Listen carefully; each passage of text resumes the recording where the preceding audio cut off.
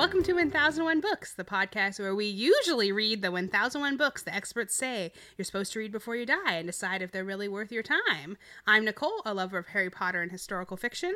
And I'm Chelsea, a lover of any book that's going to make me cry, and of course, Harry Potter as well. I think I need to change my call sign because I feel like I've always talk way more about fantasy books that I read on here than historical fiction. Might have to mix it up next week. I know, maybe we should start saying different things. So hard, so complicated. So as we said, we usually read the 1001 books you're supposed to read before you die, but this week we're taking a break from that for a mini-sode. You want to tell them about it, Chelsea? Well, today's mini-sode is partially brought to you by the 500-page clunker we're currently reading. Woo, it is a clunker. But also brought to you by the fact that we realize we have a lot of reading taste in common and a lot of overlap, but we also read different things a lot. And so we were trying to think of a way that we could recommend books to each other that maybe the other person wouldn't normally pick up, especially because we know each other's reading taste so well. So on this episode, we're going to recommend books that we've read and we think the other person would like, but that we don't think they would pick up on their own. Yes. So not a book that we're punishing the other person with that they'll hate, but something that they will like that they just is not in their normal section of the bookstore or whatever. I have to say I found it pretty hard. So I picked up my notebook where I have written on all the books I've written for the last 11 years. And it was tough because the ones that I marked as really good are definitely ones that you have read, or you're the one who recommended them to me, or they're where our reading tastes overlap. And it was hard to pick out something that wasn't, because then sometimes like a book is just, this book is just good. I know that she would like it.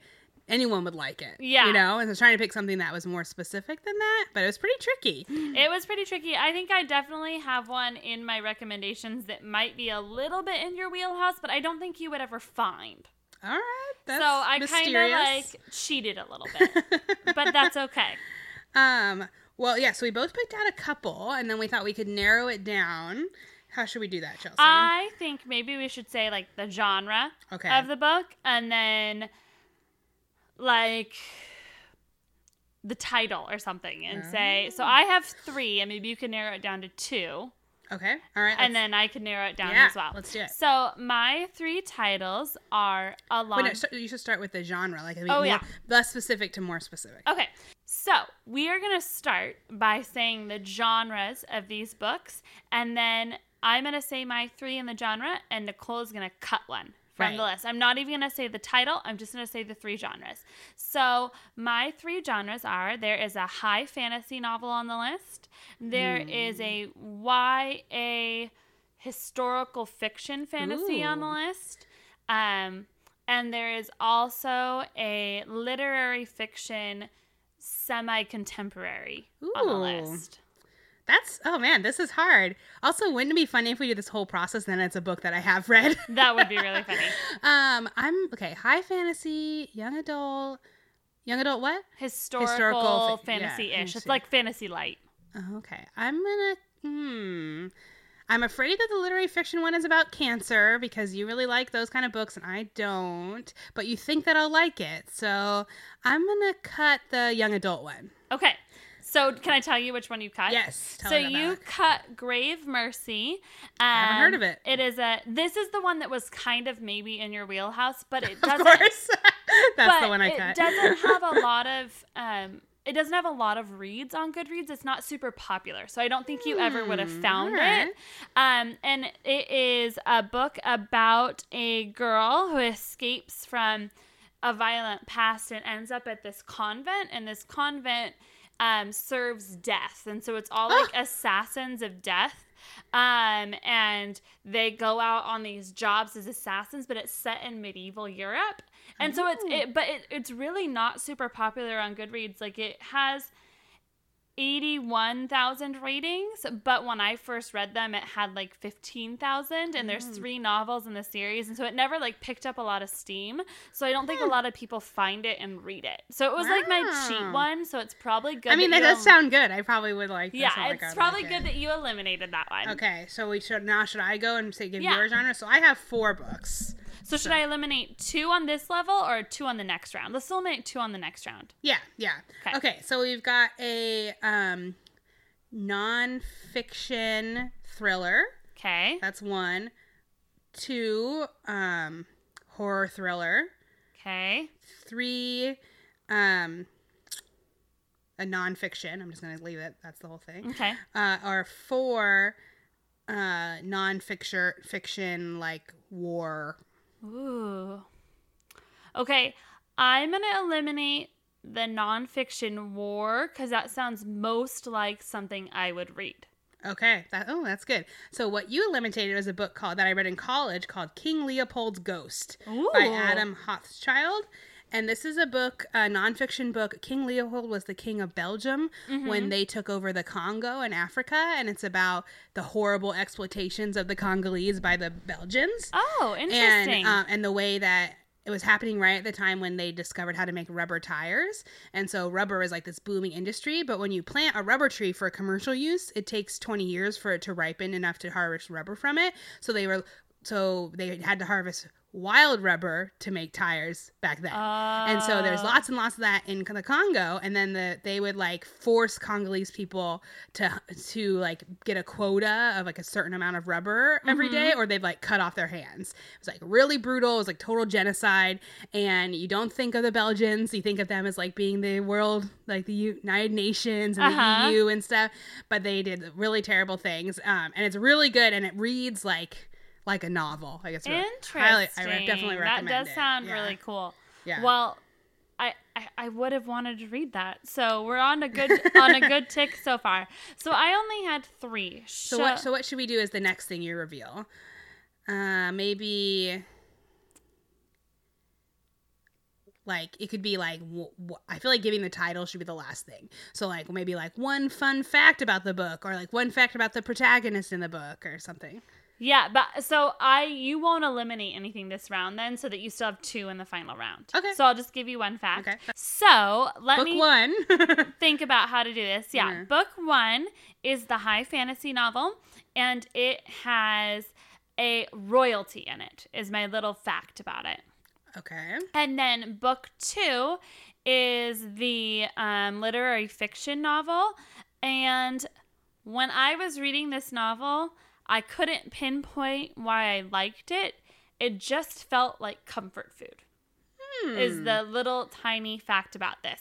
And Nicole is not going to eliminate a book this round because I only had 3 books for her. Okay. So she's just going to hold those in her head for the final round. Okay. So, all right. So book 1 from me, these are your facts. Book 1 has a fair in it. Okay. Book 2 is a strange meeting of science and mysticism. Okay. And book 3 is part of the title is : an American Story. Which one do you want to eliminate, Chelsea? I want to eliminate. I want to eliminate book 1. Okay. Because I can't let go of book 3 because that sounds like the one I'm going to want. And because book 2 still sounds like it's the furthest out of my comfort zone. Okay, so book 1 was The Devil in the White City by Eric Larson. Oh, I've heard of that one. So this is a nonfiction book, and it's about the World's Fair in Chicago, I think, in like 1890 something. And so it's like some of it is about the fair and how it brought all the technology that came out of it that people were seeing for the first time, and that part's really interesting. And then some of it is about that there was this guy who, during that fair, he opened a hotel that had like, and that he murdered people in, and it had like secret trap doors and stuff, and he murdered a bunch of people and then snuck their bodies out that he plucked that were there for the fair. Interesting. Yeah. Was book 2, was it fiction? Book 2 is fiction, yeah. I might know what book 2 is. We'll see. We'll see if I'm right. All right, so you're down to 2 books. Okay, so round number 3. Maybe we should read the... I don't want to give away as much as the information about it. Yeah. Why don't you... I mean, you could tell me what you loved about it.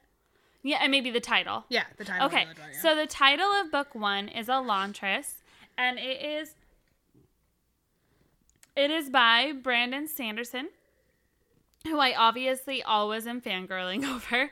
But I really like this novel because it was high fantasy, but it felt really like accessible and cool, and it had a nice love story to it, and it was a standalone fantasy, which you don't see very often. So that was what I loved about book 1. Book 2 is called Plain Song, and it's by Kent Haruf. Okay. And it is, I just like stumbled into this book. I don't even know how I found it. It's basically a story of like 4 different intersecting groups of people. So again, it's a multi-perspective book. I do love that. I know you love that. But it's in like Colorado, and it says it's present day, but I felt like when I was reading it, it felt like it could be present day or it could have been 100 years ago. Okay. And it just, nothing really happened, but it just felt like, I don't know, I loved reading it. It felt like comfort food reading it. Like, and I feel like I might have even talked about it in one of the first episodes of the podcast, because that's back when I read it about a year ago. And so I don't remember anything about reading it, except it just was like, kind of comforting to read. Like, it's just like easy and yummy and not hard. So, okay, so I get to pick? Yeah. Okay. And then I can read you the full description of the book. Okay, I'm going to pick, I feel like when you said nothing really happens, that's a turn off. So I'm going to go with Elantris, the high fantasy one. So I'm going to read you the description of Elantris, and then I'm going to tell you the easy version of what it's about, because it's high fantasy, so it sounds a lot more complicated than it is. Okay. So it says, Elantris was the capital of Arelon, gigantic, beautiful, literally radiant, filled with benevolent beings who used their powerful magic abilities for the benefit of all. Yet each of these demigods was once an ordinary person until touched by the mysterious transforming power of the Shode. 10 years ago, without warning, the magic failed. Elantrians became wizened, leper-like, powerless creatures, and Elantris itself, a dark, filthy, and crumbling city. What is it about so many fantasy books? Magic disappears. Yeah, I'm reading one like that right now. That's such a common plot. Arelon's new capital, Kai, crouches in the shadow of Elantris. Princess Serene of Teod arrives for a marriage of state with Crown Prince Raoden, hoping, based on their correspondence, to also find love. She finds instead that Raoden has died. She is considered his widow. Both Teod and Arelon are under threat as the last remaining holdouts against the imperial ambitions of a ruthless religious fanatics of I don't know how to say that word. So Serene decides to use her new status to counter the machinations of Hrathen, a Fjord high priest who has come to Kay to convert Arelon. And then, turns out, I'm going to stop, it's so long. I was like, you're not going to give away the whole plot, right? No. Okay. But neither Serene nor Hrathen suspect the truth. Prince Raoden, he's stricken by the same curse that ruined Elantris and is secretly exiled by his father into the Dark City. So it's told, this is why the story's cool, it's told, like, he doesn't know his princess has arrived, and he thinks he's just like doomed to die, and he's like within the city walls, and he's trapped of this crumbling city. And she is outside, and she thinks the guy she was destined to marry, this prince, is dead, but she decides, well, I can't let everything fall apart. I'm going to try and solve the problem. So like she is a strong female lead outside trying to solve things, and he's on the inside trying to figure out a way to save himself and get out to save his people. So it's so cool. And it's like in a high fantasy book, but it's totally like the kind of storyline that you would like. Yeah. What What made you pick this one? Is it something you thought I wouldn't pick out but would like? Because I think you read a lot of fantasy, but I don't think you read a lot of things that are classified as high fantasy. No. Because I think a lot of times that feels really heavy, like it's going to be super complicated and complex. But I like this author's worlds because they're super complex, but you also fall right into them.